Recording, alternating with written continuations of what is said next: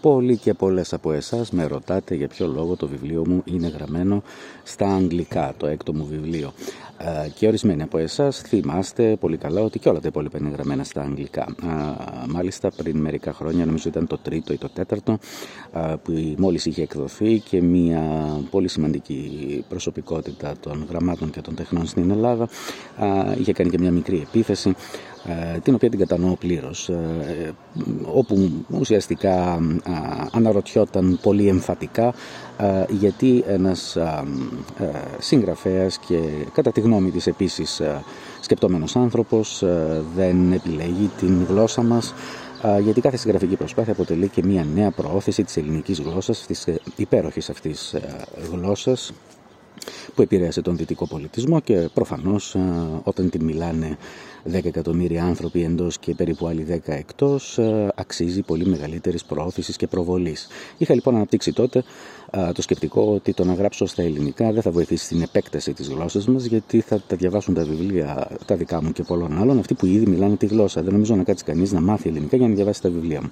Παρ' όλα αυτά όμως, πρέπει να εξηγηθώ τροποντινά για την επιλογή των αγγλικών. Οι λόγοι είναι διαφορετικοί αυτή τη φορά.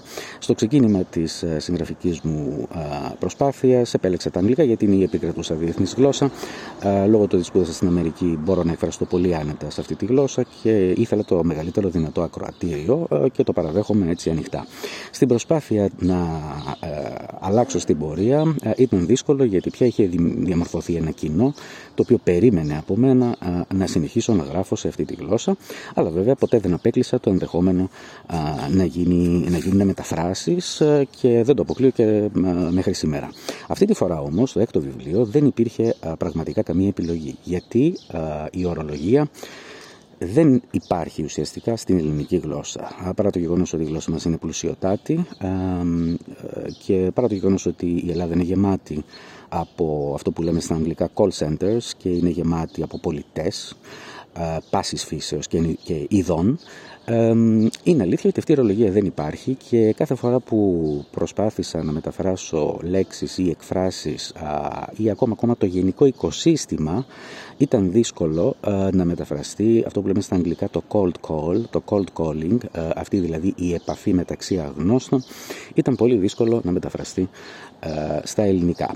Ακριβώς λοιπόν για αυτόν τον λόγο επέλεξα τα αγγλικά αυτή τη φορά, αλλά και αυτός είναι επίσης ο λόγος που πλέον με οδηγεί στο συμπέρασμα ότι ειδικά αυτό το βιβλίο θα πρέπει να προσπαθήσω να μεταφραστεί και στα ελληνικά στην πορεία. Όπως θα το περιμένατε από μένα, διαλέγω πάντα τη δυσκολότερη αποστολή και η πρόκληση να το κάνω μόνος μου είναι ακόμα μεγαλύτερη. Έχω λοιπόν δύο επιλογές. Η μία είναι να επιλέξω κάποια τις προτάσεις που ήδη έχω για μετάφραση στα ελληνικά.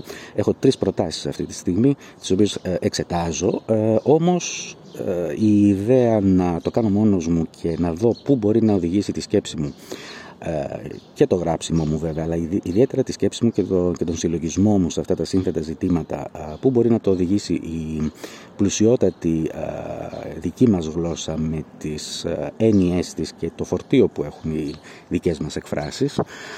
Αυτό είναι μια πολύ μεγάλη πρόκληση και κάτι πάρα πολύ ενδιαφέρον. Αν επιλέξω την πρώτη επιλογή, που είναι να αποδεχθώ κάποια πρόταση να μεταφραστεί αυτό το βιβλίο στα ελληνικά, αυτό θα γίνει σχετικά γρήγορα. Πιστεύω εντός του 2024 θα πρέπει να είναι απολύτως εφικτό. Αν επιλέξω την δεύτερη οδό, δεν εγγυώμαι ότι θα τα καταφέρω τόσο γρήγορα, αλλά σίγουρα μπορείτε να είστε βέβαιοι ότι θα προσπαθήσω. Επίσης, τώρα για πρώτη φορά θέλω να κάνω ένα άνοιγμα, ένα open call που λέμε λοιπόν στα αγγλικά, σε όλους εσάς που ήδη έχετε μία εικόνα από τα προηγούμενα μου βιβλία και ήδη έχετε εκφράσει ενδιαφέρον να διαβάσετε το καινούριο. Πάρα πολλοί από εσάς έχετε, θα έλεγα όλοι ανεξαιρέτως, έχετε ένα πολύ ψηλό επίπεδο μορφωτικό ή πάρα πολύ ψηλό, και ορισμένοι από εσάς είστε και κάπως ενημερωμένοι, έχετε μια οικειότητα με τον χώρο ανεξαρτήτως επαγγελματικών δραστηριοτήτων. Στην Ελλάδα ειδικά η κοινωνία μας είναι έτσι διαμορφωμένη και η αγορά, που ακόμα και ένας άνθρωπος απομονωμένος κλεισμένος σε ένα γραφείο κάπου στον 15ο όροφο, πάλι ουσιαστικά κάτι πρέπει να πουλήσει σε κάποιον. Αυτό το παρεδώς είναι πολύ συστατικό στοιχείο της κουλτούρας μας. Παίζουν ρόλο οι ανατολικότερες χώρες, παίζουν ρόλο τα Βαλκάνια, παίζει ρόλο η Μέση Ανατολή. Ήμασταν σε ένα σταυροδρόμι. Σε ένα μεγάλο βαθμό και οι Ιταλοί έτσι είναι, και οι Ισπανοί σε ένα μεγάλο βαθμό. Είναι λοιπόν μέρος συστατικό στοιχείο της κουλτούρας μας και όλοι μπορείτε να πάρετε ιδέες από αυτό το βιβλίο, και θα ήθελα όποιος έχει όρεξη και διάθεση να μου ανταποδώσει τις ιδέες και να μου γράψετε ή να μου αφήσετε ηχητικό μήνυμα, όπως κάνετε πολλές φορές για άλλα θέματα που σας απασχολούν. Τι ιδέες έχετε σχετικά με το πώς μπορούσαμε να μεταφράσουμε ορισμένες από τις εκφράσεις που είναι σε αυτό το βιβλίο. Δεν χρειάζεται να πω ποιες είναι, όλοι θα τις καταλάβετε. Εσείς που μιλάτε και καταλαβαίνετε και διαβάζετε καλά αγγλικά και έχετε μια εικόνα αυτού του οικοσυστήματος, δώστε μου ιδέες, θα χαρώ πολύ να διαβάσω τις ιδέες σας και ελπίζω να μπορούμε να καταλήξουμε σε μια όμορφη μετάφραση στην εκπληκτική ελληνική γλώσσα.